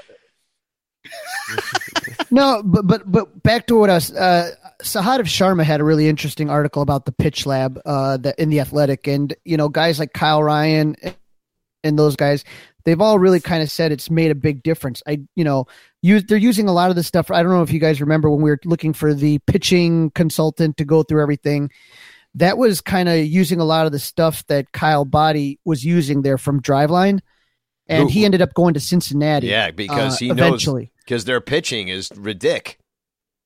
Well, and also because they allowed him to work with other players in the offseason where I don't think the Cubs would have allowed him that amount of leniency. But whatever's happening in that pitch lab and some of the technology, I think the Cubs need to get back in front of that. I think somewhere along the way they've lost a little bit of that, and I think they've recognized that. And so they're just doing a lot of stuff as far as analyzing spin rates and doing things like that could eventually, hopefully help the team out. What we really need is that's what's killing this team is just no young waves of talent, especially from the pitching, as far as a starter or a bullpen. I mean, if you can develop even one starter, it would just help so much. Oh, it really would, because that's what you need right now. And you're like, well, I guess we're going to have to spend half the money they have on one guy that will be just average. It would be great if, somebody like this Riley Thompson was coming up. You know what I mean? You were excited about seeing him. I mean, look what Flaherty has done the last couple of years for the Cardinals. Like, it would be nice to have Jack Flaherty just come out of AAA and just start freaking dealing. And that's how you're able to pay those core players like Bryant and Baez and those kind of things, is because the younger guys you get them on the cheap instead of having to pay $300 million for Garrett Cole. I think you might see Alec Mills get a shot at this fifth starter spot this year. Maybe even Alzolay. I don't know. Maybe they will just do it that way and just try it. I don't know. It doesn't seem like the best idea. But I'd rather have Garrett Cole, but that's all your money. And that's just like Michael said, that contract, how you figure that out, I don't know. Yeah, if he really wants that much, I don't know how you figure that out. But it's not that they don't have the money. These owners could totally do it if they wanted. Yeah, they could. So then, there are a bunch of minor league free agents, which I was talking to, Full Count Tommy on Twitter. Yeah. I was talking to him a little bit about it because I was making fun of people that care about this. Because it's like, oh, minor league free agents, and then and he's like, no, it's the best time because that's when you get that diamond in the rough. And I was like, oh, good point. And I'm like, but I don't want to look up all these names. There's 200 names. There's 10, 20 from each team. And so you got to deal with, how many is that? If there's 20 from each team and then 30 teams. 30 teams, 600? 600, exactly. I'm like, am I going to look up 600 fucking guys to, whether I think their BABIP will improve next year? No, I'm not. But a couple, Taylor Davis, and they were talking, I just thought I'd throw out a couple names that obviously that Cubs fans may care about, but Taylor Davis, they're talking about making him a coach or something too, like a catcher coach. So, but he's a free agent. But he's a free working agent on PR, and having everybody find out which camera is on. Yeah, they're like, you be the coach, the quality assurance coach of camera shots. And then, do you remember Eric Leal? I don't think he ever came up, but he pitched a no-hitter. In like AA, single A, something like that. Anyway, he's the free agent. And then Alan Webster, who had a cup of coffee with the Cubs. And he was bad, right? Or decent, something. I don't remember. Did we like Alan Webster? I didn't. It was kind of a meh. One of those things that he was having one of those starts, and you just kind of he didn't absolutely get bombarded, so it was all right. Yeah, he was. I was just surprised he wasn't a 3 foot tall black child. It's 4.1 ERA. No, wait, no, that's 4.91. Sorry, and that makes a big difference. And he was in Arizona for the Arizona Fall League. So he was with Tennessee last year and Iowa, and had a cup of coffee with us, but only in 11 games. I don't know. Kind of meh-ish. Got hurt. So, yeah. So anyway, those are just some names that probably they might be gone. So, I won't go into the Gioscar Amayas and Dixon Machados of the free agent world. But there's some ex-Cubs on the list that were picked up with other teams. And, maybe they pick up one of these guys. Jen Ho-Tsang, who we mentioned, and Rob Zisher. Matt Caesar on the list. So maybe he could be like that quality assurance outfield coach. Justin Grimm. I mean, Look at Ricky Nolasco. I mean, that's a blast from the past. 36 years old. yeah, I did. Well, I mean, he probably knows enough Pearl Jam lyrics to have Theo interested. So anyway, there might be a couple. I mean, I haven't heard anything. They haven't signed any of these people, right? Brandon Geyer is on the list. And now it's time for another interruption from our sponsor. Because you're not a Patreon supporter. Patreon.com/sunranto. It's $1 a month. Just do it. So here is an ad for Manscaped. Hey, it's Danny Rocket. And Cubstradamus couldn't be here today. Because unfortunately, he lost his... I gave him all the manscaping stuff that came. And he lost it. And so he went back to shaving his balls with a rock. So he's actually in the hospital because let's just put it this way. The stone hurt his stones. You know what I mean? So don't be that guy and shave your balls with a rock. There's Manscaped, and they have a redesigned electrical trimmer called the Lawnmower 2.0, and it's got skin-safe technology. So if Cubstradamus had used this, we wouldn't have these problems. So the trimmer is not going to nick, and it's not going to snag your nuts. You know, so all your accidents down there are going to be a thing of the past. And there's no, you know, I know a lot of people use the same, like, you know, trimmer on their face that they do on their balls, but that's just nasty. Think about it. Face, balls. I mean, come on. I mean, maybe sometimes if you're into that kind of thing, but not when you're trying to manscape yourself. So Manscaped also has a crop preserver, and it's an anti-ball chafing deodorant if your balls smell, and it also moisturizes your nuts. And you know, you put deodorant on your armpits, you know, why would you put it on your balls? You know what I mean? So get 20% off and free shipping with the promo code ARMCHAIR, ARMCHAIR, at manscaped.com. Just use the right tools for the job, you know? Your balls will thank you. So get that 20% off and free shipping with the Como Prode. I always do that. Armchair at manscaped.com. That's 20% off with free shipping. Manscaped.com. Use promo code Armchair. Como Prode.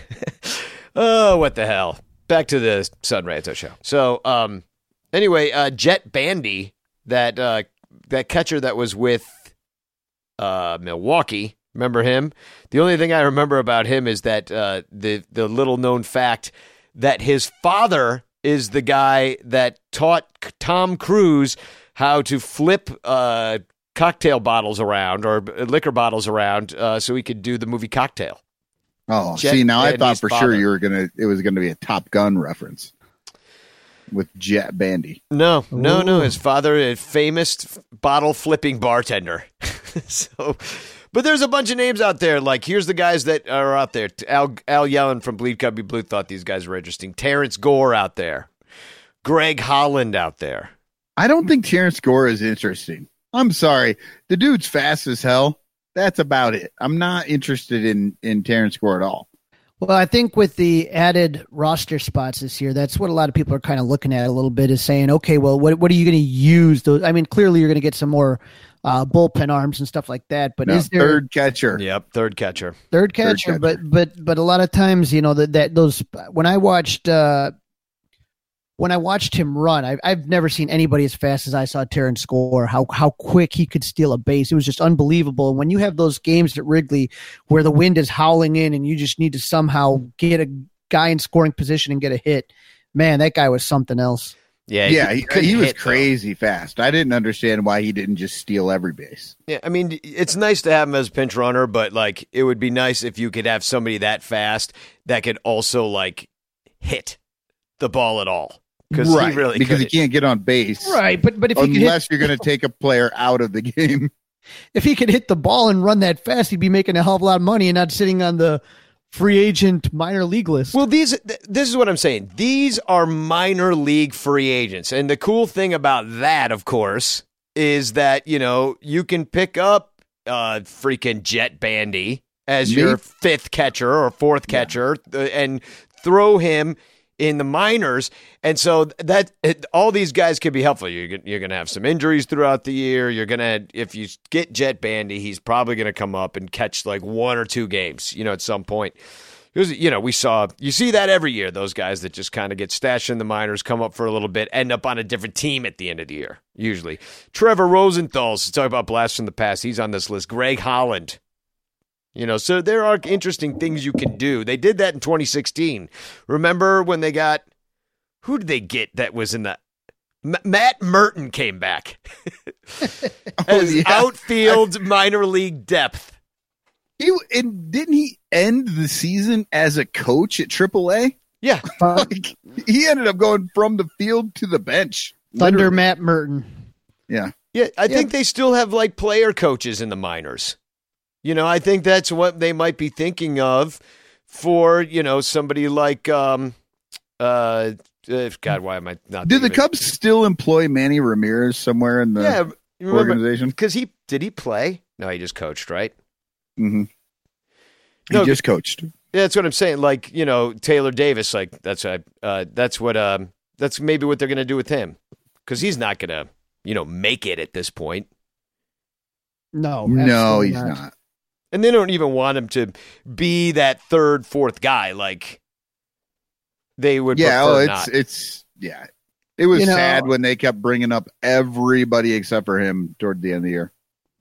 I think that that grand slam that he had, was it against St. Louis? Yeah. That was something else, man. Yeah, let him go out on that high note, but that should be probably his. Was that his last? No, it probably wasn't. He did take some innings, I believe, and played a little bit in September, right? Yes. Yeah. So, or no, they let him go. Yeah, they let him go. No, because he played after that home run. He hit after that home run. I don't think he came up in September. He was done. But that game he played after, like not later in the season, did he? I just remember they kept bringing up other guys instead of him. All I know is that Taylor Davis is still not the number 1 hit on Google. It's a violinist named Taylor Davis who is better at violin than Taylor Davis is at baseball. And that's not a slight on Taylor Davis. It's just that the other Taylor Davis is really, really fucking good at violin. So, 1 career homer. It was that grand slam. 4, he's getting, those were his only RBI on the year, too. It was 4 RBI. OPS plus of 49. I'm looking up his game logs here. I'm trying to see. Sorry, my shit's running slow. I mean, the funny thing about it is he's always going to be remembered more for his staring into the camera than anything he ever did on the ball field. Yeah, he did have 3 more games after that, and he played as late as August in a game. That's right. Yeah, that's what I thought. So, but he was not up in September. It was because of the Contreras injury. He was up. So, so there might be a little bit of movement. You got the GM thing going on. They're all meeting and colluding, and then you've got these minor leaguers out there. So I think it would be interesting to see how they shore up the fringes of this team, and we might have something to talk about next week that is slightly less boring. Because instead of pontificating on what might happen that is not that interesting, we'll talk about solid, non-interesting things that are happening for the team. Like, how about this? The bullshit story that season ticket prices next year are dropping. And I don't know how they pulled the wool over every blogger in Cubs bloggerdom's eyes to get them to write a headline that says the prices are down. It's just that there's more March, April games, and it's all fucking bronze games.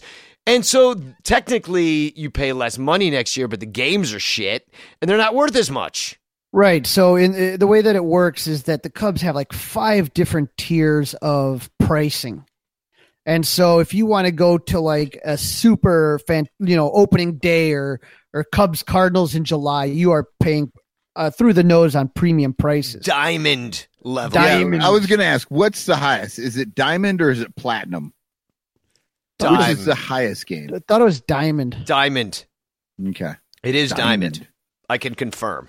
It's the hardest game to get to. And the bronze tickets are really cheap. Those are your April at Wednesday and 1:00. You know what I mean? It's like $12 for upper deck, like a 500 level seat, or 400 now. Right. So I mean that's kind of where it comes from. Is it just, you know, I was looking at the schedule and it's funky. You know, they have the trip out to London, which will take away like a lot of June games for the Cubs. They're just going to be kind of over the pond there a real bit, but no, the London games are Cardinals home games, right? But what I'm saying is that they're not going to be in Wrigley a lot in June, just in general. Yeah, and they're a bunch in April, which, oh my God. I mean, it's a pretty rainy month. June is actually the rainiest, or you get the most rainfall. I won't say it rains. Maybe it rains harder, but April can be pretty rainy and cold and snowy. So I'm expecting rain outs, cold outs, snow outs. I don't know. You could get lucky. I mean, it's already fucking snowing. It's not even Thanksgiving, and there's goddamn 6 inches of snow on the ground. Yeah, because it's, you know, the climate change is that it's going to be winter until February. And then it's going to be spring. So they're going to be a month into spring before they start these games. And it'll be a good thing, right? No, it'll actually be warm. No, it's cold. No, it's cold till July. I know. So I just don't know how they got all those bloggers to write that. How did they pull that out and let them be like, oh, the Ricketts lowered prices? They did not. In fact, they raised them. Did you see that part of the story, Crawley? They for the individual tickets Yeah. for people that are not on the season ticket plan. Yeah. So I guess I think that they're trying to buy off season ticket holders to continue to keep their tickets because they're like, you're going to want to keep these tickets because we're going to raise them for everybody else. I don't know about you, but I've been seeing a lot of people getting their numbers called on Twitter and other social media that it's like, oh, I finally got called. I thought I was like 10,000th on the list, you know? And so they have this list. True story. I was in 2004, the fifth person behind me was number one on the season ticket holder waiting list. I was one of the last ones to get in. And but they have this huge list, but you got to remember when they call you and they say, okay, here's what it costs. A lot of people are like, fuck that. I put my name on that 10 years ago. I'm not interested anymore. So a lot of these numbers are being called. I mean, the list is still pretty long, but I'm seeing more and more people kind of saying like, yeah, I got called. I'm trying to find somebody to partner up with. So the demand's not what it once was. Yeah. My story is that between the 2014 and 2015 is when my number came up. Ooh. And you didn't take it, right? But no, because I lived in Colorado and Right. I had actually gotten on the list in 2006 or 7, and I finally got called between 2014 and 2015, and I lived 1,000 miles away, so. yeah, a lot of people do too. Here's the thing: the Cubs price their tickets so high anyway. So to say that the tickets are technically cheaper, you're still paying like $4,000 ish for one bleacher seat for 81 games. That's a lot of money. I mean, where's that comes down to like $50 a game. You know, most of the games are worth $20 to get into the bleachers. You know what I mean? In those April games, $10 will get you into the bleachers. So you're taking a pretty significant hit. You take the entire freaking risk for your ticket. You know, I mean, I hate the fact that I just hate to drum this in, but like, how the fuck did the Cubs get people to write that they were lowering ticket prices? It makes me crazy. It made me crazy that day, and I was like, all my friends are writing this headline. Evan Altman, like, hey, Cubs lowered ticket prices. I'm like, no, we didn't. I mean, yelling at technically, the ticket prices are lower. Right. It's on a technicality. Basically, you're just getting more shitty games. It's all the thing that really happened. Yeah. It wasn't that they lowered them so that you could have a cheaper experience and afford to bring the family. It's just the way that the schedule flied. And then that's, you know, as a season ticket holder, it was the first time in a long time that my prices actually dropped a bit. So I think that's how you're looking at it. What was the price drop? It wasn't anything consequent. I'm trying to think off the top of my head. Well, you're also up 25% in the last 5 years. Oh, probably more than that, I would say. Yeah. So they raised you, like up 25%. They're like, 2% off. Right. I'm just used to them holding me by my ankles and shaking me for every cent I got. The fact that it was a little bit lower was just like I said, I think it was the first time since like 2013 or 2012 or something like that I didn't have to pay more. Yeah. Well, I used to go for a lot cheaper, and I only go when it's kind of cheap because with what prices are, even face value tickets at $50 to sit in the rain is just not it's not my bag no more. Like, what can I say? Like, I've done it. I'll still do it sometimes, but how about I'll do $8 in the rain? How do you like that? I'm out there in the rain for $8, no problem. $50, not doing it. But I mean, you are one of those people that it's glorious for you because you live so close to the ballpark. Yeah, I just play it. Right, yeah. So you can just play the game any way you want. If you're out like me in the burbs and you got to do a 40-45 minute drive, you're looking at the weather map on your way in. You're like, I hope this blows to the west. Right, so it's for people that don't live that close to Wrigley. I mean, you got to you can't just kind of play it around there. It's a vacation. You go into the game and you're the only one sitting there in the pouring rain because you're just like, I fucking came 1,000 miles and I won't be able to come tomorrow. Do you know what I love? Because I like when people are sad. Like, I have that Schadenfreude thing. You know what I mean? Like, when I see people get like mad and miserable, like, kind of brings me joy if I don't like the looks of them. So anyway, like, I love it when there's like a big weekend series. And let's say, like, the Dodgers are in town. And fuck Dodgers fans, you know what I mean?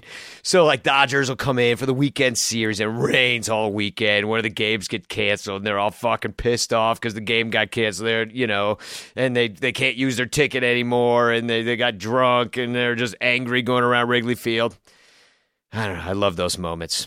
I'll never forget this when it was 2017 after they won the World Series. They had these phenomenal bobbleheads. I mean, that they were giving away, and there was the final out bobblehead. It was Bryant and Rizzo with their arms in the air with a big W behind them, and people literally flew in to get this damn bobblehead. It was a Sunday versus the Brewers, and Saturday they got the game in, but the field was just absolutely soaked, and it was still raining the next day, Sunday, when they called the game a minute before they were supposed to open the gates. So at like 11:19, they come to open the gates, and everyone's jacked up, and they just said, guys, it's closed. Sorry, it's rain out. And they just closed the gates, and we were all just sitting there. And and nobody got bobbleheads that day.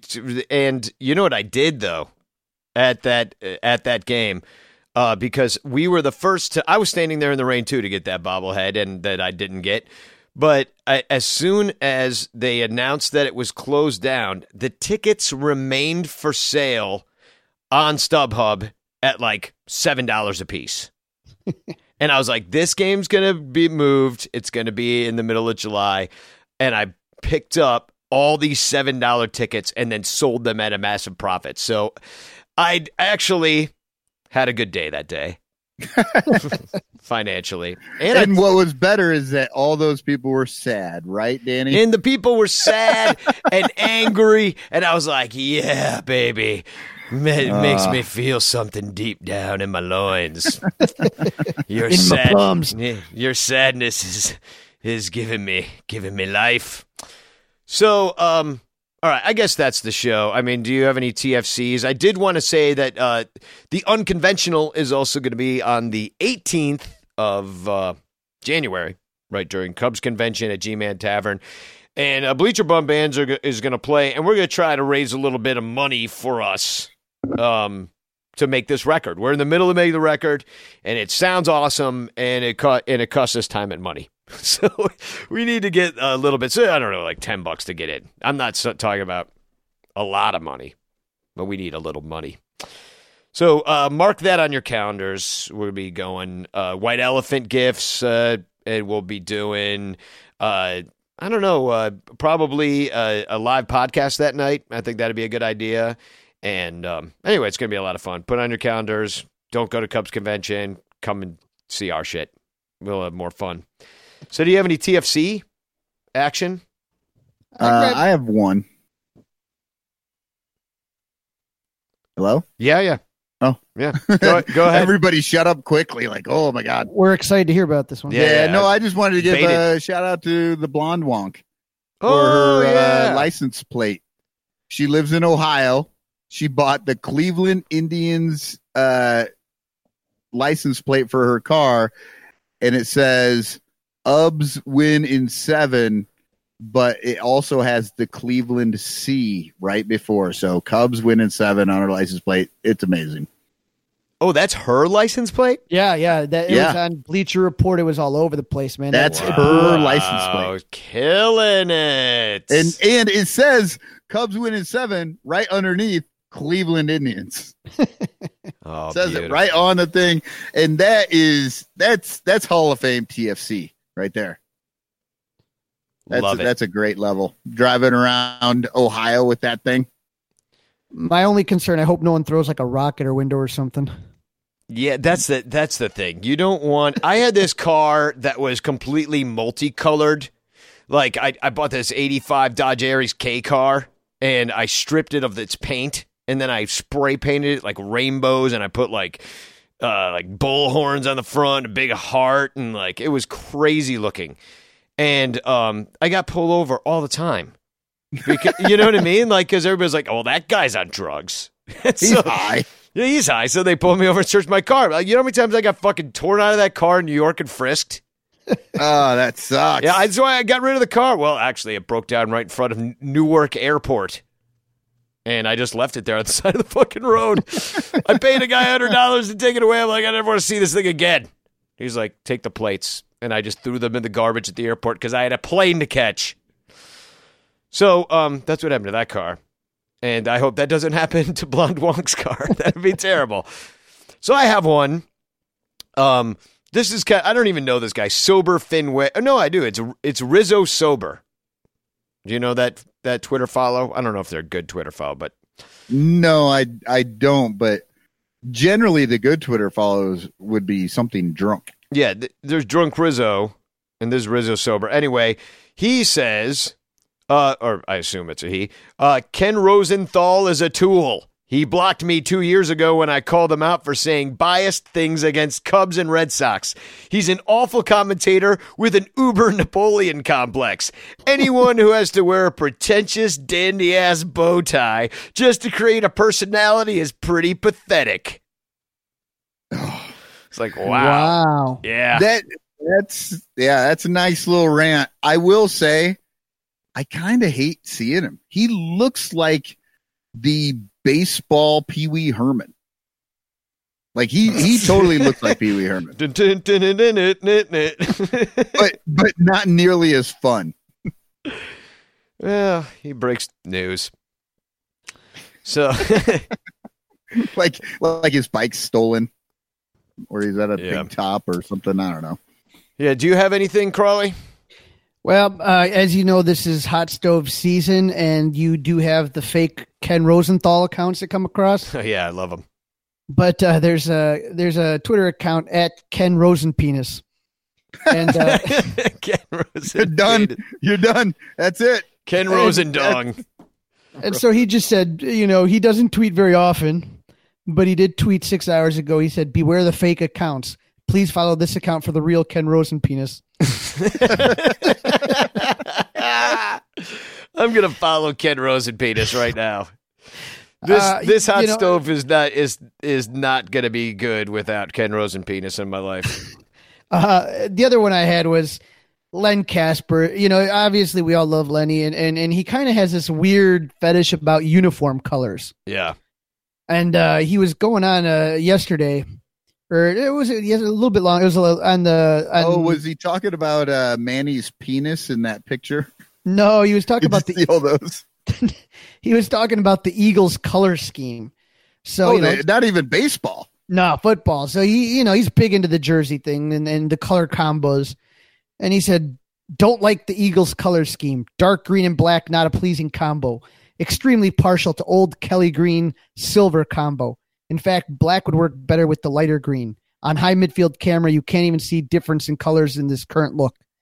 And some guy named John Kahn, JJAK60, said, Really, this is the topic you want to put out there right after this horrific loss. And Ken, luckily Lenny just said I tweeted it about 2 minutes into the game, but take your anger out on me. I'm here for you. So somebody didn't like Len Casper's tweets on uniform colors after a loss. He is a little OCD about the uniforms. I mean, Pat Hughes just, he describes the black socks and the white shoes and all that stuff. But right, but he's paid to do it by Glidden Paints or wherever the fuck he's got a sponsor. I mean, Len Casper's doing this in his spare time. You don't go up to Pat Hughes and he's just like, hey, nice gray sweater, pink hat, and yellow sneakers. Yeah. Boy, I wish I had all that stuff. I'd look like a clown. No, I was actually talking, though. I thought you were going to bring up the Padres. They revealed, look, we look like we did in the 90s. Yeah, look, we're brown still. We're brown again. And then they had the pinstripes, but Manny Machado, I think, was on the thing.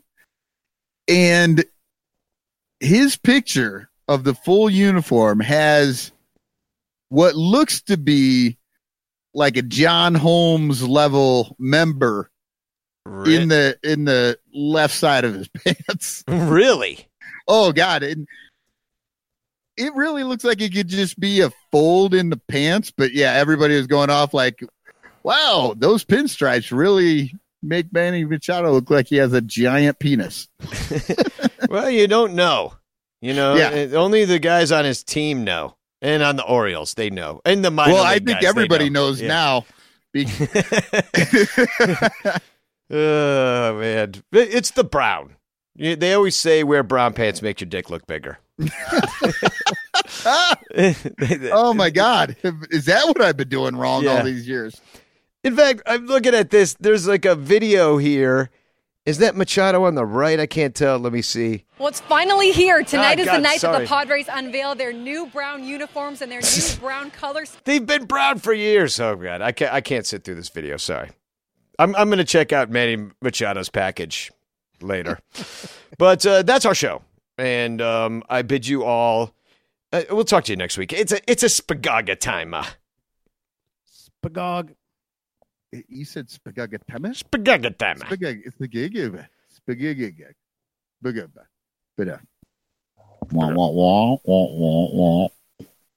Charlie Brown's teacher. My tie guy steals the ball. Children cry. Walk off Homer from Schwarber was wild. Then my tie stole a ball from a child. He was very happy till he saw his Twitter feed.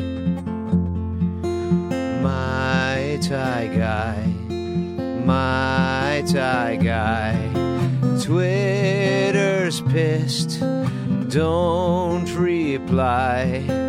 You reached over into the basket, elbowed out those bratty little kids. Now you're taking the heat. Jerks yell at you on the street. My tie guy, dumb frat boys wanna fight, but he doesn't deserve it at all. He already gave those kids a ball. Leave poor my tie in peace. Leave poor my tie in peace.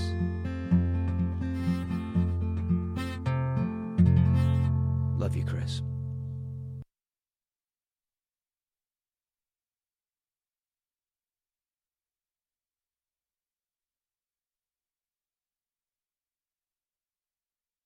The spirit of performance is what defines Acura, and now it's electric. Introducing the ZDX, Acura's most powerful SUV yet. Crafted using the same formula that brought them electrified supercars and multiple IMSA championships, the ZDX has track-tested performance that packs an energy all its own. Unlock the energy and order yours at Acura.com. We're driven by the search for better. But when it comes to hiring, the best way to search for a candidate isn't to search at all. Don't search. Match. With Indeed. Leveraging over 140 million qualifications and preferences every day, Indeed's matching engine is constantly learning from your preferences. So the more you use Indeed, the better it gets. And listeners of this show will get a $75 sponsored job credit to get your jobs more visibility at Indeed.com/match. Just go to Indeed.com/match right now and support our show by saying you heard about Indeed on this podcast. Indeed.com/match. Terms and conditions apply. Need to hire? You need Indeed. I want to tell you a story. It's a story about a scandal, broken relationships, gossip, rumors, money, corporate rivalry, and a broom.